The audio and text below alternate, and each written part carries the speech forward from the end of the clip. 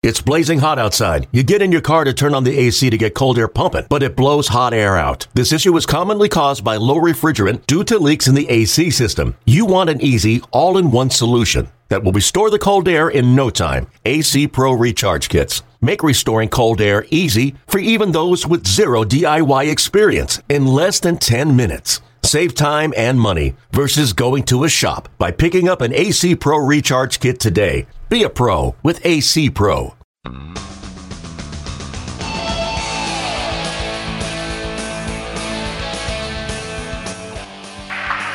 goes a fly ball towards left field. Going back fast is Kennedy. Kennedy gets there, and he takes it. And the Cleveland Indians are the world champions of 1948. And they are leaping joyously as they go off the field. Dearden is being mobbed, as are Lou Boudreau, and out in center field, Tucker and Kennedy come running in arm in arm. This is Our Tribe History, a regular look back at professional baseball in Cleveland from 1901 and beyond.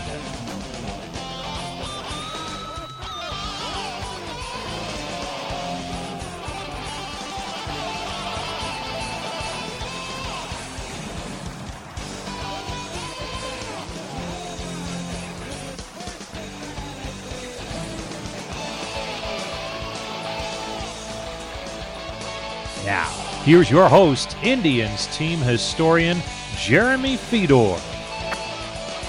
Hey, Tribe fans. Welcome to the second episode of Our Tribe History, the podcast that looks at the history of the Cleveland Indians. I am your host, team historian, Jeremy Fedor. Now, we left off last week's episode with Joe Jackson being traded and a new owner coming into the mix. If you're an Indians fan in 1915, 1916, you're kind of in limbo. You're not really sure what to expect. You just lost, one of your best players, and this next season coming up just doesn't look that appealing. Even with the most optimistic fan, looking at the 1916 season, it's kind of one of those, well, we have a few pieces, but they're going to be good enough to compete with some of the other teams. Early in spring training, the answer is probably no. Now, if you are a fan that's flipping open their plain dealer on April 9th of 1916, you're going to be over the moon. Plastered on that front page of the sports section was the headline, Tris Speaker comes to Cleveland. This is just absolutely huge news. Tris Speaker is one of the top tier players of that era. He gets overshadowed by Ty Cobb, and rightly so. I mean, Cobb was the best player of that era, but Speaker really wasn't that far behind. For instance, Speaker was coming off a 10 WAR season in 1914 and a 7.1 in 1915. When you compare that to what was on the Cleveland team, the leader in 1914 was Shoeless Joe with a 4.6, and in 1915, for position players, it was Ray Chapman. He had a 4.3. Now, the highest WAR player on Cleveland was actually Guy Morton in 1915, but he was a pitcher, so it's kind of moot for this point. And one of my favorite aspects of that newspaper, and if you've ever done newspaper research or any sort of historical research and you're combing through early 1900s newspapers, they're a lot of fun because there's all kinds of weird tonics that are offered, as well as, a hodgepodge of everything. And one of the things they threw on that page was not one, not two, but three different poses of Speaker. He's, standing there, he's swinging a bat. I think there's a picture of his head. But that's the era. You don't have the social media we have where it'd be 1,000 pictures at your fingertips. You have three different poses of Speaker to get the fans excited. And with that move, Cleveland had its star, its main attraction that was going to lead the club going forward. And just a little background on the Speaker family. Tris's father was actually born in Ohio. The family didn't stay here long, though. They ended up relocating to Texas, and Tris's uncles ended up fighting for the Confederacy. Now, there are some accounts that say his father was also in the Confederate Army, but he was way too young to be even remotely close to being a soldier. And Tris was born in April of 1888 in Hubbard, Texas. Now, there were always kind of rumors of maybe Tris was lying about his birth year and he was actually a little bit older than someone born in 1888, but we're just going to roll with that because there's really no winning answer. Documents from those eras sometimes could be misrepresented, or maybe the census taker heard something wrong. So we're going to go with 1888 as Tris's birth year. Hubbard, Texas is actually a former resort town. They used to advertise their mineral waters, also a cotton and lumber town. It's roughly about 72 miles away, or an hour and a half south of Dallas. The city reached its apex in about 1920 with 2,000 residents. Today it's around 1,400. And as a young boy in Texas, Tris picked up a baseball bat pretty early and was out playing baseball. Now, he was also out riding horses and doing other things that perhaps Texas boys like to do when they're growing up. And one of those things was riding horses. And as the story goes, Tris was riding a bronco of some nature and was bucked from that bronco and broke his right arm. Now, being a natural righty, Tris loved baseball so much he had to get back with it and decided he would learn to throw lefty and strengthened his left arm so well that when his arm healed, his right arm, he decided he would hit lefty as well. So, you think about that, and nowadays you break something, you're just going to sit and wait to rehab and maybe play video games. But for Tris, his love of baseball was so strong that he decided he would throw lefty and totally changed perhaps the trajectory of his life. So Speaker becomes a left-hander, which, again, looking at Speaker in the grand scheme of things, you try to separate that myth and legend from the actual person. But this is one of those stories that sticks with him, and you see that throughout the records. It's nothing that I can't imagine would be made up. It's too far-fetched almost to make something like that up, because Tris would sign right-handed. I believe he was a right-handed golfer as well. So, it's just one of those fanciful stories that's actually true about Speaker. And Tris played ball in high school and then went for a year to Fort Worth Polytechnic Institute, which is today's Texas Wesleyan University, where he played baseball out there. But it wasn't really long before he caught the eye of these professional semi-pro teams. A guy named Doak Roberts of Cleburne ended up picking him up, and he joined the team in the North Texas League, where he was actually a pitcher from the get-go, and he had some minor success, but he also had a few poor outings. As the story goes, he was the center fielder of that team, ended up getting hurt, and they threw Speaker out there, and to be cliched, the rest is history. You have an arm good enough to be a pitcher, you're going to have an arm good enough to chuck the ball in from center field. So Tris kind of found his niche in the outfield. And after the Cleburne team, Tris joined a team in Houston, and the Red Sox took notice and ended up picking him up. His first stint with the club, he was one of those late call-ups. He had a few games here and there, batted $158 in just 7 games, and that was his first taste of the big leagues. And in 1908, he had another call-up with the Red Sox. Again, nothing too earth-shattering. He did meet someone who would become a lifelong friend and a future teammate in Cleveland, Smokey Joe Wood. Although he wasn't Smokey at the time, he was just Joe Wood. And the two became great friends. But again, 1908, they weren't really setting the world on fire. Now in 1909, both guys started putting it together and making a name for themselves. For Tris, he had a .309 average and 26 doubles, 13 triples. He also had 77 RBI as just a 21-year-old kid. And since this isn't a Boston Red Sox podcast, we're going to kind of glance over a lot of Speaker's career in Boston. Now, don't get me wrong, he has a heck of a career in Boston before he comes to Cleveland, and there are definitely some aspects, we're going to highlight, but you could probably spend several episodes of a podcast just on the life and times of Tris Speaker. But for now, we're going to just go over some of the the Cliff Note version of his time in Boston. And in 1910, Boston put together an outfield that featured Tris in center, Duffy Lewis in left, and Harry Hooper in right. They were dubbed the Golden Outfield. And it's amazing when you look at some of their stats. One of the things that is mentioned is they compiled a nearly 600 winning percentage over their 6 seasons together. And in 1910, the Sox finished 81-72, good for 4th place in the AL, but not as good as Connie Mack's Philadelphia Athletics. But it really wasn't long before Speaker and the Red Sox were capturing pennants. The first was in 1912. They ended up winning 105 games, finishing 14 games ahead of Washington.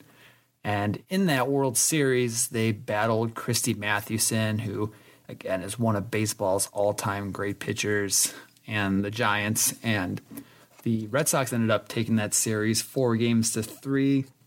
Like many games of that era, they had to postpone one of them due to darkness. So Game 2 actually ended in a 6-6 tie due to darkness. So it wasn't just a 7-game series, but actually an 8-game series. And that final game featured some of the most dramatic moments in baseball history.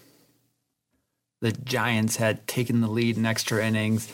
And if you know anything about that World Series, ultimately there was a play, Snodgrass Muff, where he dropped the ball that, without video, who knows exactly how routine it was. But more or less, he dropped the ball that opened the door for the Red Sox to win the World Series. Speaker had a single to tie the game, and then future Indian Larry Gardner had a sac fly that ended it, and Boston was the world champion.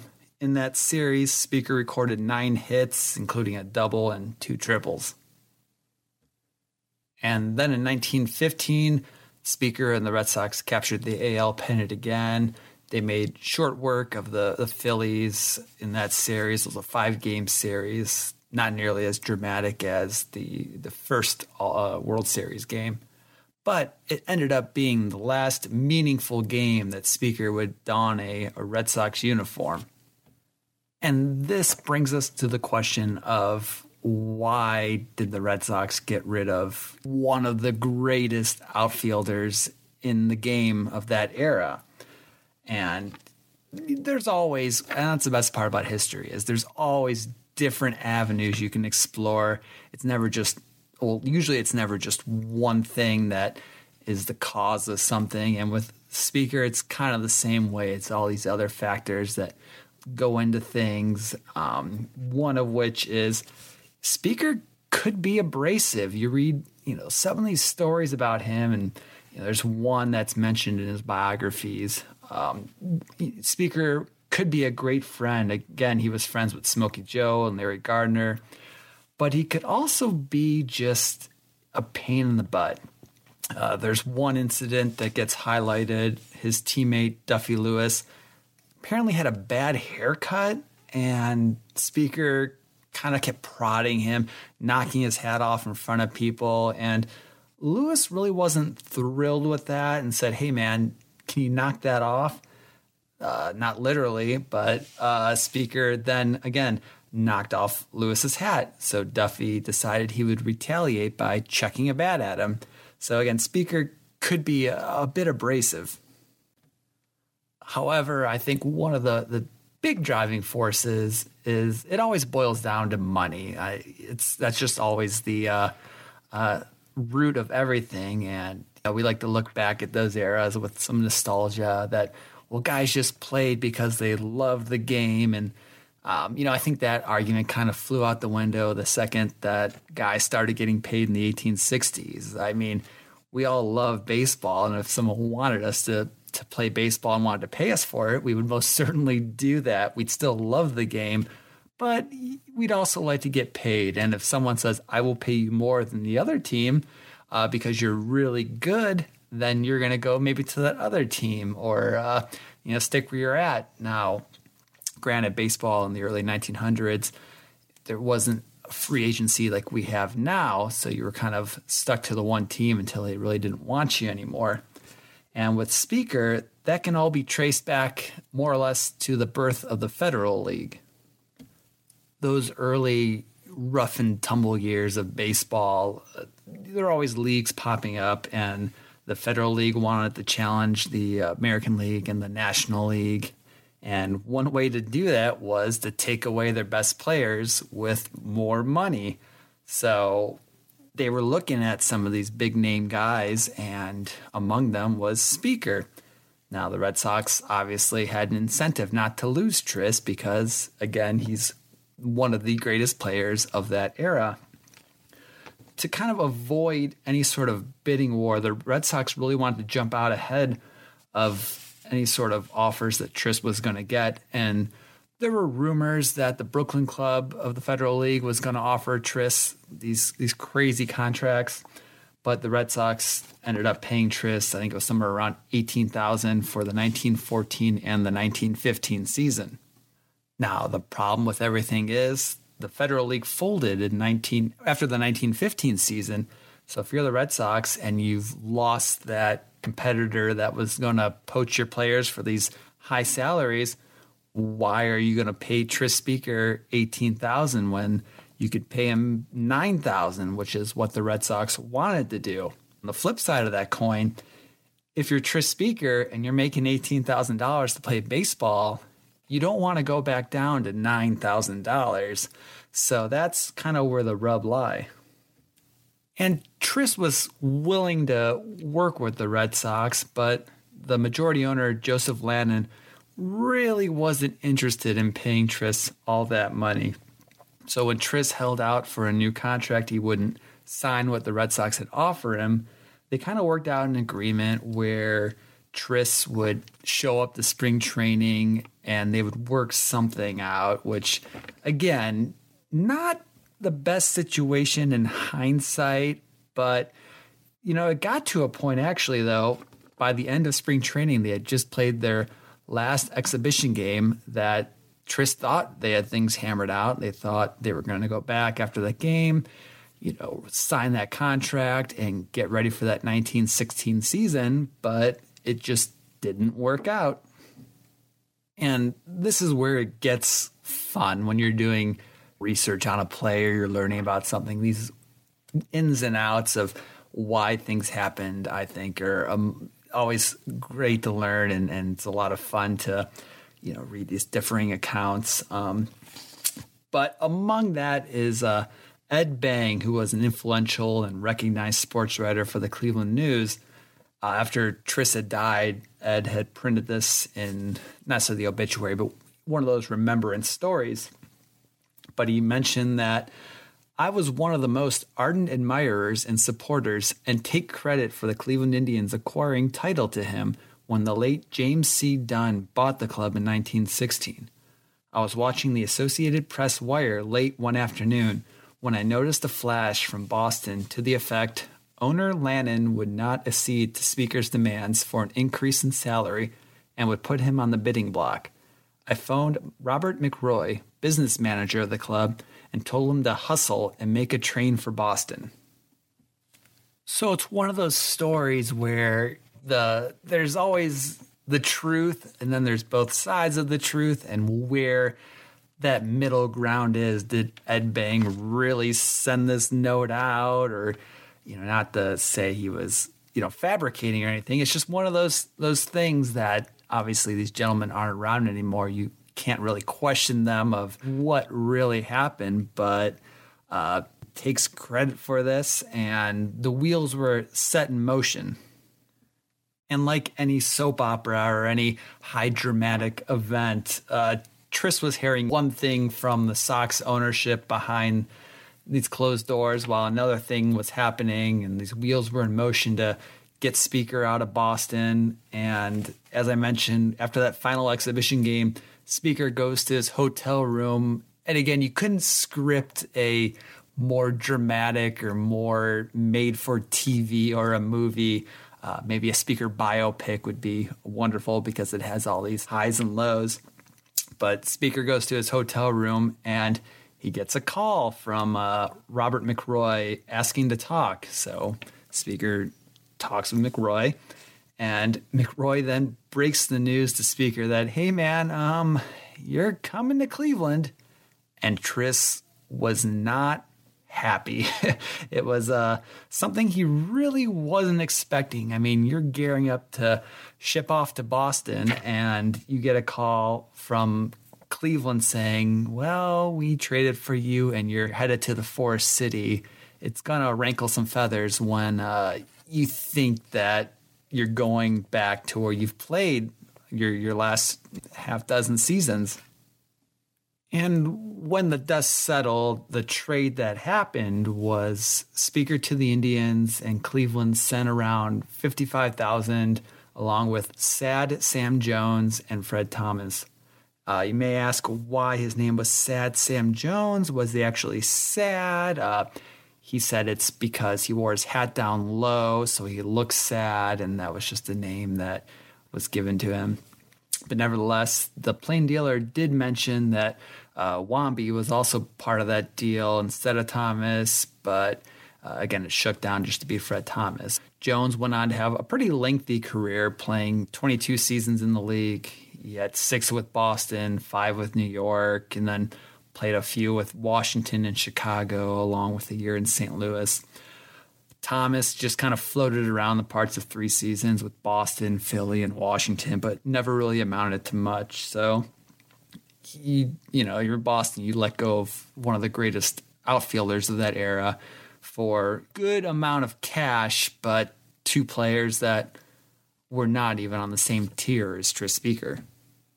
Again, at first, Speaker was actually very non-committal about going to Cleveland. He was under the impression that he was going to stay in Boston, and then all of a sudden he's going to Cleveland. And the big hang-up was the money that was being spent to Boston. Tris wanted a slice of that, $50-55K that was being sent to Boston, and he didn't want Cleveland to pay it to him. He wanted Boston, and Lannan said, I'm not going to pay you some of that money. So there was a big hang-up in that avenue. But again, cooler heads started prevailing. He ended up going to Cleveland. Mick Roy himself was ecstatic about this. He wrote, "It was a pleasure to figure in a deal to bring this greatest of players to my new hometown, and all credit is due to Jim Dunn, who made it possible." And Speaker arrives in Cleveland literally a few days before opening day. The papers mention him. Again, April 9th. The Tribe was set to take the field on April 12th. And again, according to the plain dealer, Speaker arrived actually on the 11th and immediately went to the Holiday Inn Hotel where he met reporters. And if you're into Cleveland history, Google the Holiday Inn Hotel, just an absolutely stunning hotel that was a part of Cleveland's landscape. And I believe it was in there that Nap Lajoie actually had a cigar store, but that's a story for another day. But when Speaker met with the reporters, he had a quote, "I always did bat well at League Park, and I hope to continue to do so." The plain dealer did the fact checking on that and figured out Speaker hit .380 at League Park. So maybe things were going to be great for Tris. And when you think about the configuration of League Park, you have that high wall out in right field. Tris being a left-hander, you could hit the ball and it would hit that wall, and like the girders or the posts in there would create some interesting ricochets. So if you throw a outfielder out there, right fielder, and the ball hit off there and he wasn't aware of how things worked, then things could get interesting.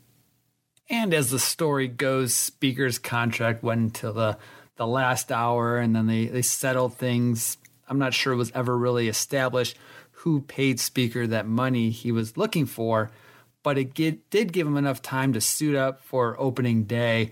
So it was a new era in Cleveland that started the 1916 season. Fans were ecstatic that they had a superstar back on the club. And about 18,000 fans made their way to League Park. They were playing the St. Louis Browns, and President Dunn of the team had ordered a festive atmosphere, as the paper would say. There was a big band, strong-voiced singers, men and women, have been engaged to keep the crowd in good humor prior to the game and between innings. And Speaker was literally running onto the field to meet his new teammates for that first time because, again, his contract was literally signed, and figured out hours before the game started. And Speaker was joining a team that was managed by Leafel and included a catcher in Steve O'Neill with Wamby, Terry Turner, outfielder Jack Graney, Ray Chapman, Elmer Smith, spitballer Stan Kovaleski, and Jim Bagby. But the starter of that game was a gentleman named Willie Mitchell, and this was his third consecutive opening day start, and actually his fourth in 5 years.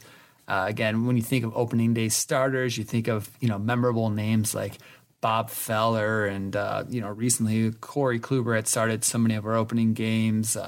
CC in the past, Nagy, Martinez, a lot of these great pitchers in our history, but you don't really think of Willie Mitchell. And Willie Mitchell actually was one of those pieces of trivia. He was the opposing pitcher during Babe Ruth's first start in Boston. So that's one of those little weird tidbits of Willie Mitchell's career. And actually, Joe Jackson was on record as saying that Willie Mitchell was one of the hardest pitchers he ever had to go up against. So it's always interesting to hear the stories of these great hitters that always found these guys that you wouldn't think of as difficult pitchers being difficult and challenging them for, a guy like Shoeless Joe who could hit 400. So Speaker takes his spot out in center field, and if you're a hardcore baseball fanatic, you might be aware that Speaker played a very shallow center field. He turned about a half dozen unassisted double plays playing center field, which when you think about it, that's got to be a pretty short center field if you're going to turn an unassisted double play. And these Cleveland fans were still a bit shocked to see how shallow he was. The Plain Dealer mentioned that the fans in the left field bleachers were a little bummed out that they actually couldn't talk to the Speaker during the game. And, you read stories of baseball, early 20th century, mid 20th century, where you could still have conversations with players in between innings or during the game. But Speaker was so shallow in League Park, such a big outfield, that you couldn't speak to Spoke, as his teammates often called him. And for all that excitement and the hubbub of Speaker's first game, it really didn't materialize to much. The Tribe really didn't give the Browns much of a game. Speaker had a walk in his first at-bat, but a starter, Willie Mitchell, was roughed up in 5 innings, surrendering 4 runs and 4 walks. Jim Bagby actually got his Indians debut that game, and we'll hear his name later on in the podcast. But among the interesting aspects of that game, umpiring was Billy Evans, who is a Hall of Fame umpire. Mayor Davis threw out the first pitch. And during the game, there was actually a dog delay. A stray dog had ran on the field. And Larry, who was the team's quote-unquote mascot for this era of Indians baseball, and again, we'll dive into Larry a little more maybe in the next podcast, who was Jack Graney's dog, ended up chasing this dog away, and it was so notable that it got in the paper, but he really didn't want anyone encroaching on his territory. And the Tribe came out on the short end of that game, but with Speaker, the future was bright.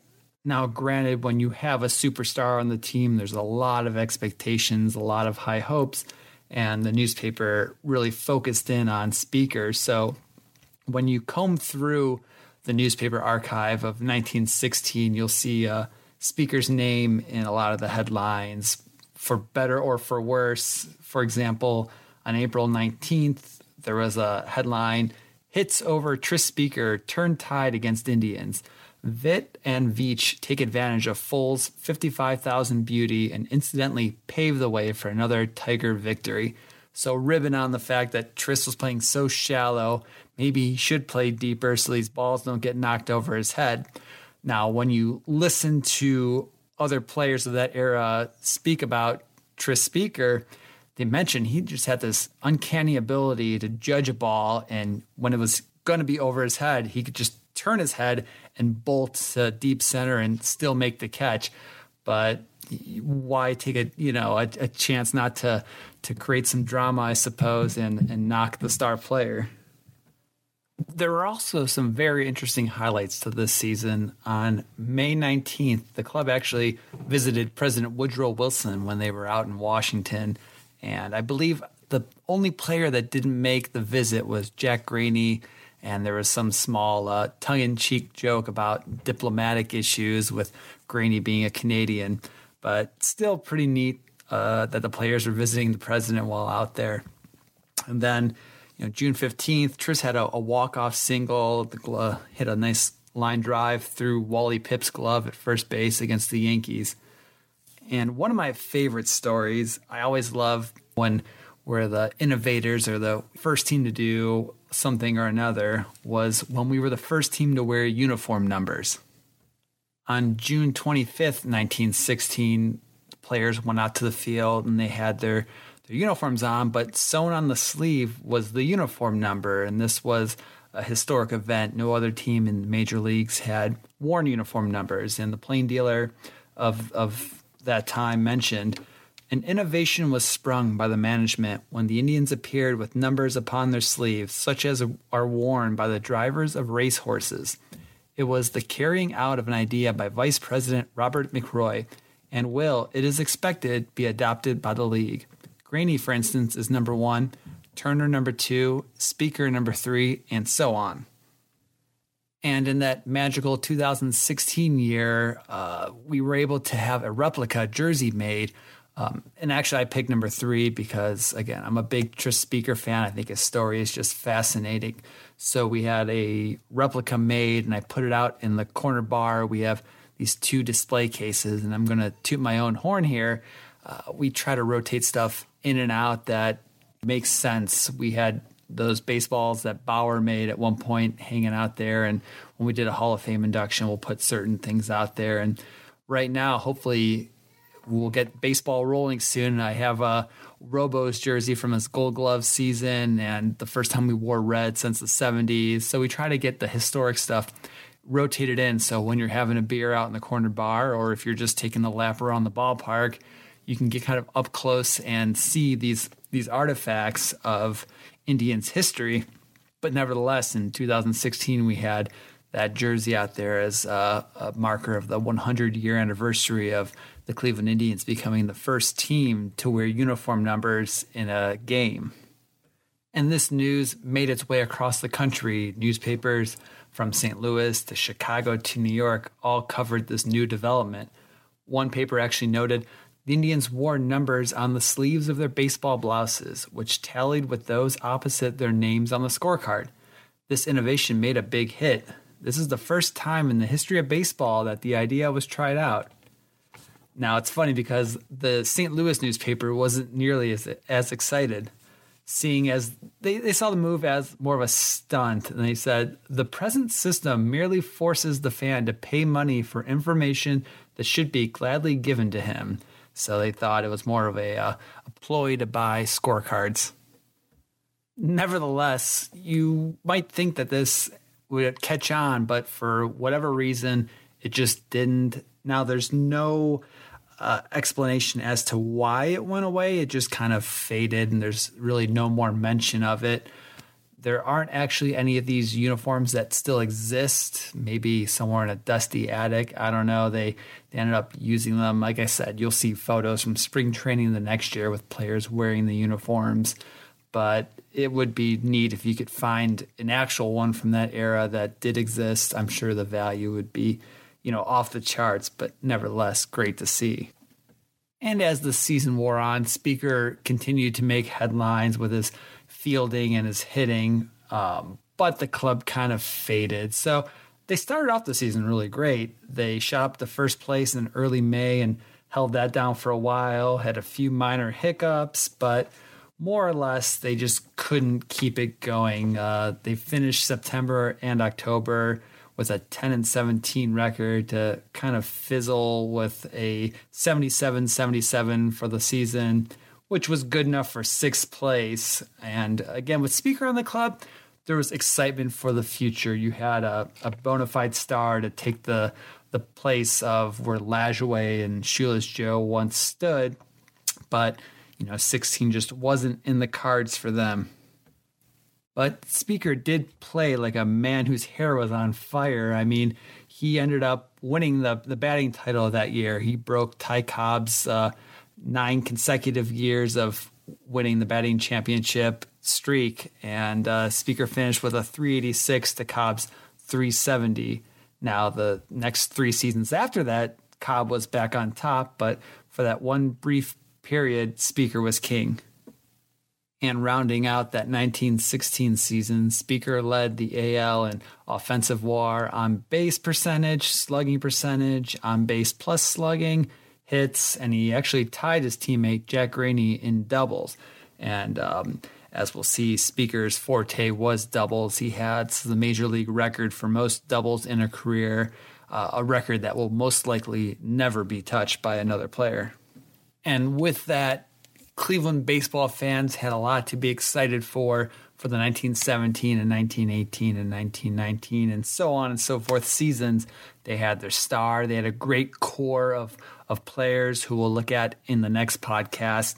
But also in the distant horizon was the looming World War I and what that was going to do to baseball and what that was going to do to the Cleveland Indians.